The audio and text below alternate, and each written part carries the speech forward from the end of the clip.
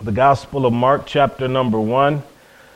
I'd like to read the first 8 verses and talk and teach a little bit about the revival in the wilderness. Mark chapter 1, the beginning of the gospel of Jesus Christ, the Son of God. As it is written in the prophets, behold, I send my messenger before your face, which shall prepare your way before you. The voice of one crying in the wilderness, prepare ye the way of the Lord, make his paths straight. John did baptize in the wilderness and preached the baptism of repentance for the remission of sins. And there went out unto him all the land of Judea and they of Jerusalem, and all were baptized of him in the river of Jordan, confessing their sins. And John was clothed with camel's hair, with a girdle of skin about his loins, and he did eat locusts and wild honey. And preached, saying, There cometh one mightier than I after me, the latchet of whose shoes I'm not worthy to stoop down and unloose. I indeed have baptized you with water, but he shall baptize you with the Holy Ghost. Let's have a word of prayer. Father, again, it's our privilege to break the bread of life and to share this message with the folks here. We pray that you give them ears to hear. Help me to speak clearly. We're so glad that you love this world enough to give your only begotten Son and provide all kinds of blessings and benefits for us through salvation. So thank you for the shed blood that was spilt on Calvary's hill. Thank you that the joy of the Lord is our strength. In Jesus' name, and everyone said, amen. The Gospel of Mark is the shortest of the 4 Gospels. All of the Gospels give us the story of how Jesus died. But Mark does not give us the birth narrative that Matthew and Luke give us. In fact, just like the Gospel of John, it just launches right into speaking about the Lord Jesus Christ. And so when we think of this particular gospel, the tradition of the earliest disciples of the church say that John Mark, was the interpreter of the Apostle Peter, that he traveled with Peter. In fact, in Acts chapter 10, it says in verse 37, as Peter was preaching there to Cornelius folks, verse 37, he says, the word you know, which was published throughout all Judea and began from Galilee after the baptism which John preached. So you can see that Peter in his preaching told Cornelius and his family the gospel story by starting with John the Baptist. So John Mark, who labored with Peter, it is believed that he compiled all of these stories that he had heard as Peter preached.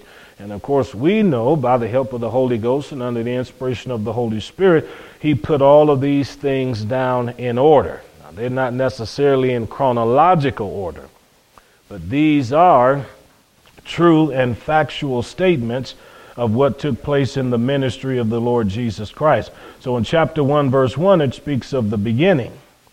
So everything has a beginning. All things have to have some starting point. And the reason he starts with the beginning of the gospel of Jesus Christ is because he wants us to understand what the good news is all about. This book is only 16 chapters long. If you were to sit down and start reading it from the first verse right to the end of chapter 16, if you were just reading it casually, you'll probably be done inside of an hour and 45 minutes. But you would learn the good news, and you would learn what it was that Mark was trying to teach every reader who would take the time to read this. So he describes Jesus as the Son of God. That means that this person, Jesus, was divine. Mark's not under any impression that Jesus was just a good teacher or some kind of philosopher or some ethical guy. He wants everybody to know that this man was supernatural. That's why Mark goes out of his way to give us so many illustrations of Jesus casting out devils. The supernatural element in the Gospel of Mark is everywhere. It is emphasized, and the accent in regard to that element is everywhere. But notice, if he's going to deal with the beginning, he starts then with what the prophets say in verse 2. So this tells us he was familiar with the Old Testament prophecies. He was familiar with the scriptures, and he starts by quoting two citations from the Old Testament. One from Malachi, and then another from Isaiah chapter 40. And he says, as it is written in the prophets, I send my messenger. So what is a messenger? Somebody who's going to convey a specific teaching or a specific belief. And the whole point of this person is to be a forerunner of the one who's coming afterwards. So John wants us to know that this is who John the Baptist is. Now we're living in the last days. This is what the scripture teaches. And we've been in the last day period since the coming of the Lord. We know that from Hebrews chapter 1. But the scripture says that Jesus is going to return. But before he returns, there has to be people that go out into the uttermost parts of the earth and preach the gospel. So just like John the Baptist, the forerunner for the Lord Jesus Christ, the church of Jesus Christ is the forerunner for Christ who's soon to come again. And this is why the message of repentance is preached all around the world, calling people to turn from their iniquity and to turn from their sins. So God is constantly trying to prepare a way, as he says in verse 3. And the way he does that, he has to have a voice crying in the wilderness. I've said continually that every town, every city, every village in America is one person away from a move of God. One person, not two, not five, just one person.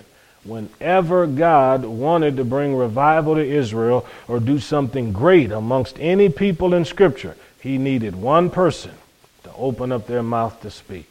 When he wanted to change Assyria and deal with the city of Nineveh, he found one man named Noah to go there and lift up his voice and begin to proclaim the truth. When God wanted to go amongst the Israelites and prepare them for their deliverance from Egypt, he had one man. He sent Moses down there. Aaron was his mouthpiece, declaring the word of the Lord. And when God wanted to work amongst the children of Israel when they were in a backslidden condition, he sent Jeremiah down to the gates of the temple, and he said, preach the message of repentance. Tell them to amend their ways. So God is always looking for somebody to be a mouthpiece for him. When Jesus was born, there was a prophetess that was letting everybody know that salvation had now come. See, there's always somebody God has to use. God cannot communicate his word the way he would like to communicate it unless he has somebody to declare it. So the teacher, the preacher, the minister, the witness is essential for the proclamation of the truth that God wants articulated in the earth. And he said, the voice of one crying in the wilderness. Now, there's not even a lot of people in the wilderness. So why in the world would anybody want to spend so much time out there preaching to those who are in the wilderness? Well, because the people who live in the vicinity of that kind of deserted and desert area, they're just as important to God as the people that lived in Jerusalem in the big city. Do you realize God loves rural America as much as he loves the big cities? Did you know that? That God cares about us that are out here just like he does about those that live in those places that have 10 million people or 5 million people? He loves the folks in Hebron as much as he does the ones that are over in Bangladesh. He's as concerned about us right here as he is about the folks in Omaha or somebody else in Kansas City. And we don't ever want to forget that. So out here, the nice thing about having a voice that's crying out in the wilderness is that voice typically is going to be heard. Because you don't usually have a whole lot of competition out in the wilderness when you're telling people to repent of their sins. But there are a lot of voices clamoring for people's attention wherever you have large numbers of people congregated. And this is why Paul says in Corinthians, how shall people prepare themselves for battle unless the trumpet give a very distinct sound? So we have to tell people exactly what they're supposed to do. And in verse 3, the voice and the message, prepare the way of the Lord, make a clear path for him. If we were in South America, and we were having to go down through the Amazon region, there are a lot of places down there where there are no trails. And that means somebody's got to come along with a knife or a machete or something like that, and they've got to cut and they've got to hack their way through all of that thick brush so that the ones who later on are going to come along are going to find it to be an easy road for them. But you know, the one that's got to do all the pioneer work, it's difficult. If you've ever seen those shows that come on television with the people that live up there in Alaska who basically subsist off of those trap lines, then if you've heard them tell the stories of those trap lines, how they had to go out there and with an axe basically cut their way through all of those places in order to set up to trap the different animals that they want. But after they've had that trap line for years or decades, it almost looks like a foot trail going through there. Because the animals, they end up getting trapped in there, but somebody's going back and forth and constantly checking to see if the animals are there. So when the scripture says make a straight path or clear a path for him, it's saying somebody should do all of the necessary footwork to make it easier for other people to come along and hear the word of the Lord. That's not an easy thing to do. It's a time-consuming deal. And if God ever asks you to open up your mouth and speak to your family, or asks you to open up your mouth and talk to people on your job, or to open up your mouth and talk to the people who are your neighbors, then you'll understand you will be a voice crying out in the wilderness. Because the wilderness is a very barren place, often a forsaken place, and wherever you find a heart that doesn't have God, you're dealing with fallow ground, and you're dealing with something that needs the help of the Holy Spirit to bring about any kind of fruitfulness there. So as a Christian then, when you find people who don't know God, you found a wilderness. You found an unfruitful place. You found an area where the gospel of Jesus Christ needs to penetrate. And remember, as it says in the first sentence there, this is only the beginning of the gospel. This is how it starts. It starts with somebody crying out. It starts with somebody being the first one to do it. This is one of the reasons I was really interested in going over there to Kazakhstan, because I wanted to get into Central Asia, and then I knew there were not a lot of people that were going over there. It was just too exotic, too far away for a lot of people to want to go. And then to get there, and then to go and preach the gospel, I realized that I was involving myself in something that was brand new. I had a class of people there. They were the first class that's going to be sent out to pioneer churches amongst the Muslims. Here we were able to teach them and share with them the gospel.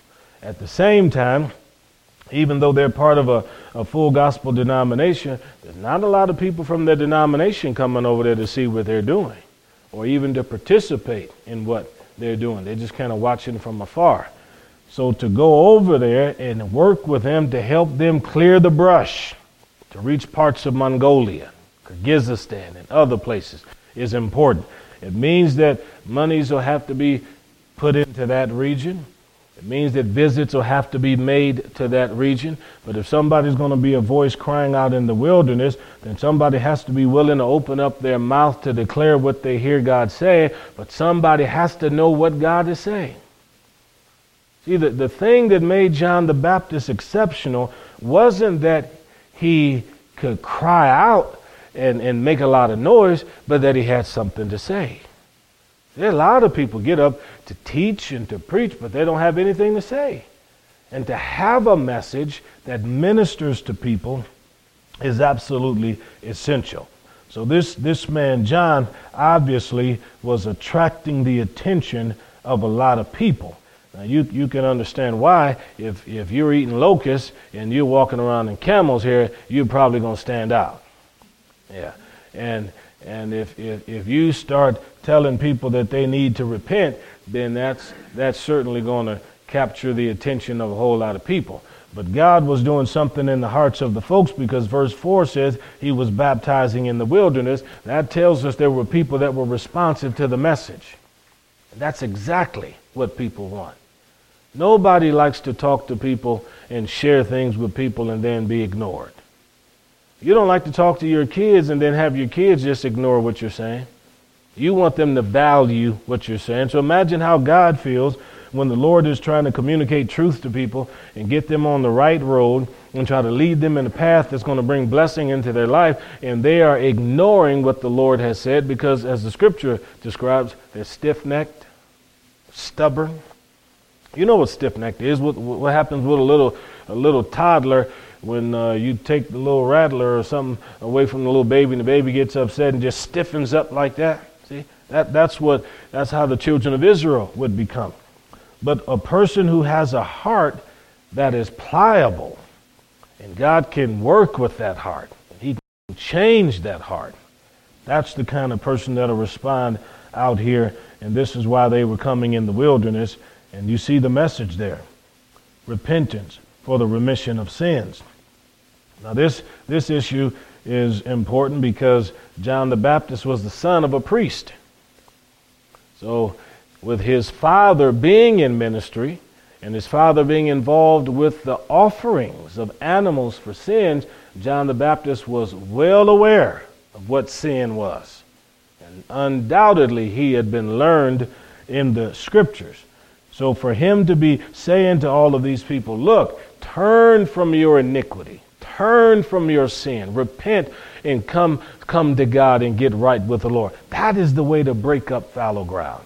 If you're going to have revival in the wilderness, you have to minister the things that produce revival rather than the things that are the fruits of revival.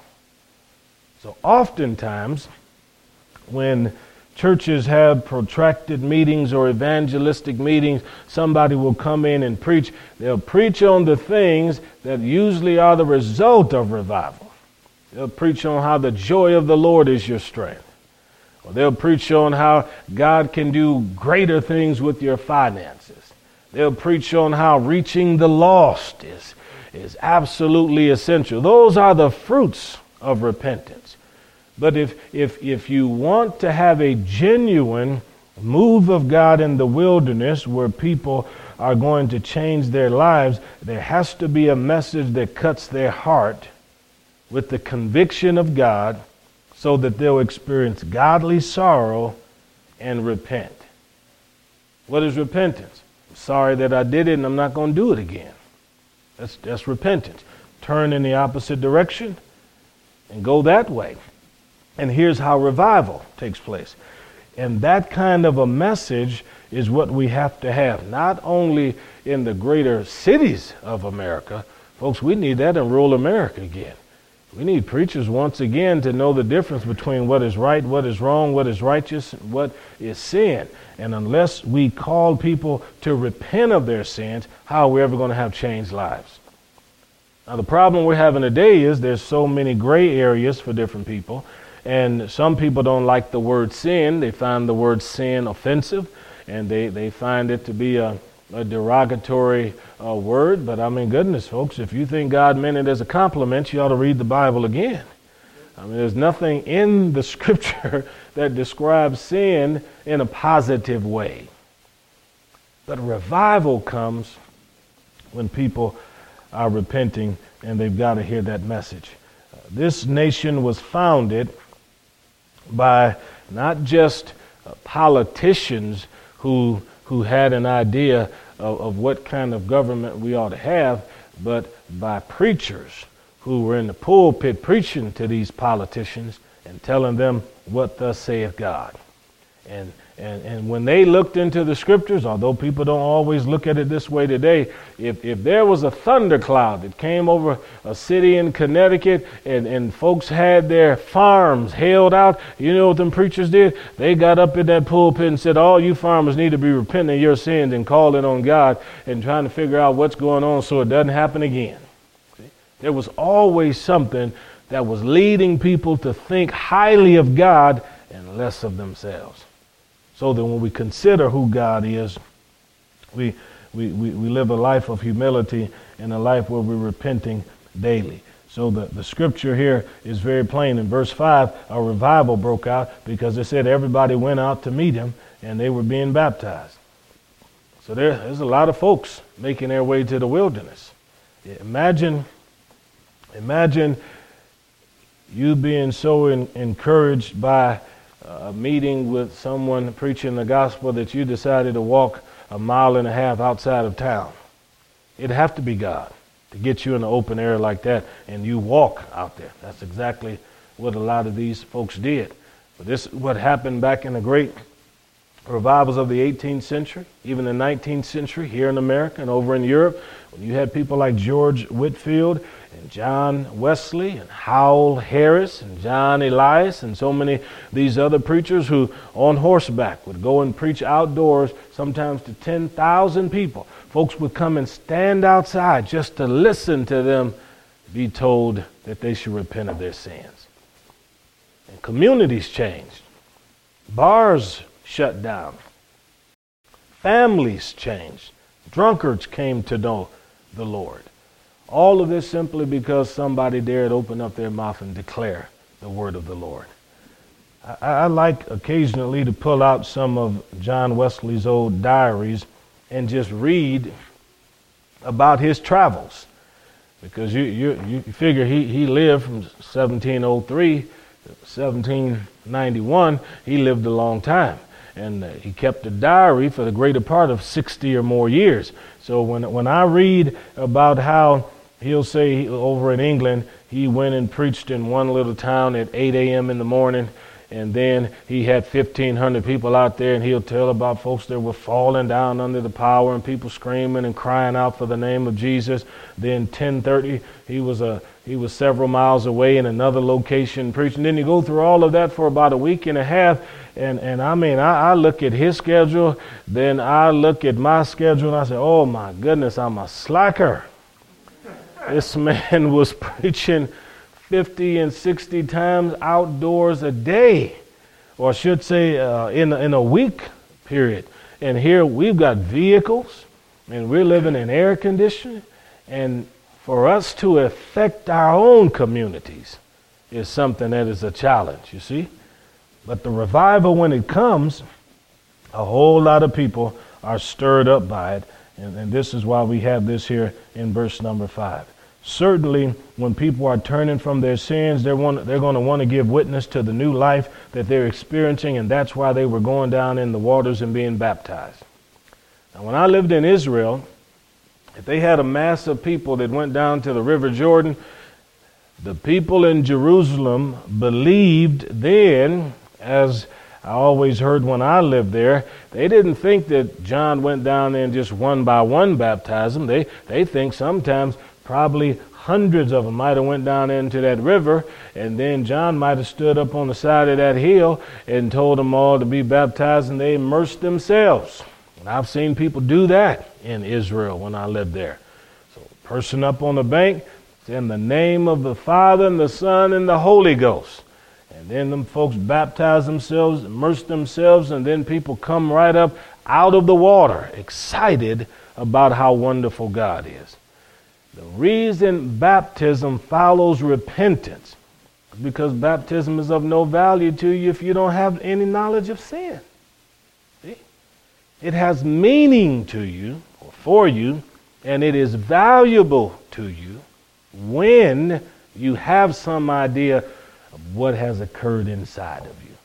And this is why so many people, when they end up oftentimes going somewhere where they do immerse or something like that, then people say, I'd like to be baptized in the river or in the water. Because now they realize, even if I was an infant and I was sprinkled, I don't have a memory of it, but I know what God is doing now. See, it's the same thing with new birth. My birthday is September 22nd, 1969. The only reason I know that is because my mom and pops told me that. I don't remember. But when I was born again that second time, I know exactly what happened. And nobody had to tell me that day what occurred because it occurred inside of me. See, So when you look at this in verse number 5, then the fact that people are wanting to get in the water shows revival. Now, in the Gospel of John, you can see where Jesus himself was baptizing people. And they were being baptized because they wanted an outward expression of the fact that they had come to accept the teaching of Jesus and his beliefs concerning the kingdom of God. And that's why the scripture says, go into all the world, preach the gospel, then baptize them. He that believes and is baptized shall be saved. So we baptize in water.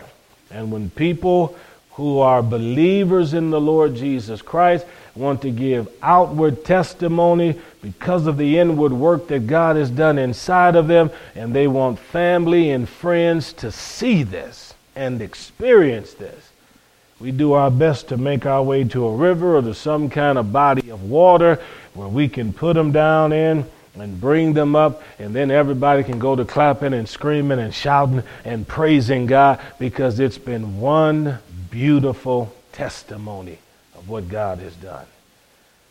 So I think everybody who went in the water and came out, they were excited. And that happens when revival is taking place. People do want to be baptized because they realize God is doing something in their life. Now, the description we have here in verses 6 and 7 are remarkable, as I said before, because even though camel's hair and camel's skin and the camel as a beast of burden certainly was used by a lot of people, you probably didn't see a lot of people walking around in camel's hair. There's a difference between camel's hair and camel's skin. This man is clothed in camel's hair. And if he's got a belt that's around him, then whatever kind of an upper garment that he's put together or has been put together for him, he somehow believes that this is a representative of his faith, and he certainly doesn't think it's displeasing to God, but there are a whole lot of other people that probably don't find it attractive. But here he is with camel's hair on. It's kind of like the Old Testament people who would put on sackcloth and ashes, you know, and the reason they put that on is to show their grief over sin, show their detestation for sin, at the same time to show how they were humbling themselves because of the sin. And all this was for John the Baptist was a uniform that was like that. I don't think he thought it produced any holiness. Where it says he ate locusts, Leviticus chapter 11 tells us that locusts were considered clean. So he could eat those. Does that excite you? Yeah, he somebody said like pig feet, huh? Okay. So locusts in Leviticus 11, verse I think 21, 22, consider this to be a clean animal. And then let me say this about the dietary laws in Leviticus. You know, a lot of times people say God didn't want them to eat this because those foods weren't healthy for them. Nowhere in the Levitical law do you find God talking to them about what was healthy or what was bad. They couldn't eat pork and shrimp and catfish simply because God told them not to. God didn't say anything about it's going to clog your arteries. He just said, I'm telling you, you can't have it, period. And then some of the foods that were considered clean, if you go back in the Old Testament and look at some of those, you'd probably be scratching your head as to why he let them eat some of those. But it had everything to do with how the hoof was, whether it was parted, or whether it was together. So returning to this, wild honey would have grown everywhere in the valleys of the deserts in southern Israel, because you would have been able to find wild bees all over the place there, just like you could find them in northern Israel in Galilee. You know, one of the reasons that they describe the promised land as a land of milk and honey is because the ancient Israelites believed that a good area like Galilee was filled with honeybees. And you could find these bees producing that wild honey everywhere, in crags and in crevices, in the sides of mountains. You could find them on the inside of trees. And in Galilee, the ancient rabbis said there was honey everywhere because the climate was conducive to it. See? Think about that. So a beautiful land of milk and honey, figuratively and even literally. See? God knew exactly what he was doing with the children of Israel. Now, John's message, of course, was one of baptism and then repentance. But verse number 7 goes on to tell us here, he had another message. He said, there's coming somebody greater than me. Now, that's a good man there. He says in another place, I have to decrease so that he can increase. Christ is most important. He is the one that we're here to proclaim. We're not trying to promote ourselves. We're not trying to promote any one person, any one movement, any one church. The most important person on the planet is the Lord Jesus Christ. And John says, I'm not even worthy enough to be a servant or a slave and take his sandals off his feet. That's a humble man. And to do that would have been the role of a subservient person. Any one of means could have walked into any home or location, especially their own home if they were wealthy, and there would have been a number of servants that would have come and been willing to take the sandals off his feet and then to wash his feet. John the Baptist is humble enough to know that Christ is coming, his cousin, who's going to be mightier than he is. And then he goes on to even explain to us where the power is going to be manifested. He says there in verse 8, I've been baptizing you folks in water and with water, but this guy's going to baptize you in the Holy Ghost and with the Holy Ghost. And that occurred on the day of Pentecost. So John the Baptist had a powerful ministry. Let's not forget that. His message changed people. He was so hated by the family of Herod. Let's not forget that Herod's wife wanted to see John the Baptist dead. Because John the Baptist took his little skinny finger, stuck it up under the nose of the king, and said, it's unlawful for you to have your brother's wife. You murdered your own kin so that you could have your sister-in-law. It's wicked. And because John the Baptist opened up his mouth to say that, Herodias, she hated him. And she had a party there with her hubby and had her daughter go out there and do a nice little belly dance for all the men that had gathered together. And those men were, oh my goodness, they're just so enthused by that dance that she did. They said, oh my, I'm willing to give you up to half my kingdom, girl. What is it that you want? Just tell me, you can have it. So she went and conferred with her mother, and her mother said, you know what? We've got enough houses and lands and money. Ask for the head of John the Baptist. That's got to be a wicked woman. See? That's got to be a wicked woman. Say something like that. Ask that the prophet of God be beheaded.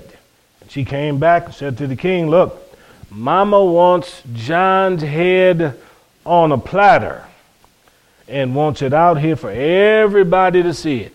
And where the word of the king is, there's power. That's what it says in Ecclesiastes.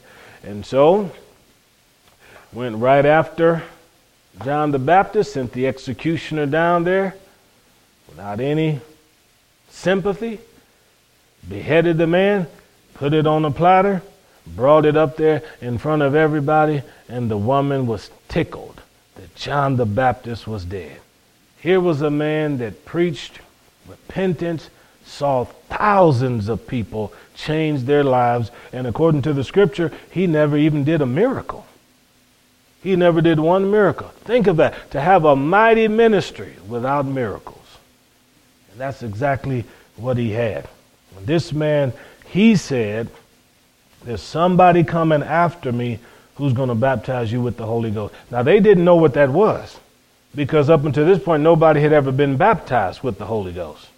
Nobody had had that experience. They certainly didn't know what in the world it was. The Holy Spirit was around in the Old Testament. David said the Spirit of God was in my tongue, helping me to write the Psalms.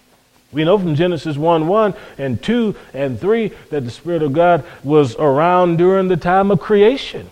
And over again, I can show you in the Old Testament where the Holy Spirit was actively involved with the prophets and prophetesses as they were doing the work of God. But now John the Baptist has introduced something they have no idea what he's talking about.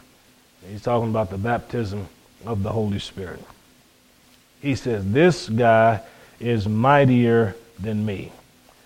And of course, later on the day of Pentecost, when the Spirit of God fell on 120 or so people and filled them, tongues of fire appearing over their heads, the wind of God blowing in that place, and then they began to speak with other tongues.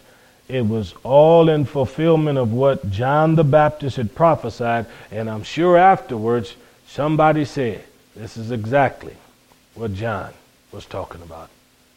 In Acts chapter 1, it was Peter who, when they were looking for an apostle to take the place of Peter, you remember he said, we need somebody who's been with us since the beginning. What was the beginning for Peter? Since the days of John the Baptist. Somebody who's traveled with us and ministered with us. And so Mark begins his gospel by saying, the beginning of the gospel, Jesus Christ, the Son of God, and then he goes right into the ministry of John the Baptist. His ministry is pivotal to understanding the coming of the Lord to begin his teaching ministry in the earth. And I can assure you that the same Spirit that was in John the Baptist, who was filled with the Holy Ghost in his mother's womb, is the same Spirit that's at work in the earth today, preparing people to have a voice because the Lord is going to return. There's no doubt about it. We've got a generation of people that are as in the dark today about the baptism of the Holy Ghost as they were in John's day. But it doesn't change the fact that John prophesied it's going to happen. And then Jesus made sure he poured out his Spirit. So as Christians then, we think about this here. We say, God, where is the God of John the Baptist? And I'm sure if God would respond to us, he'd say, looking for another John the Baptist that would be led by God. Somebody that would have a voice, that would lift it up and cry out in the wilderness. Thayer County can be different.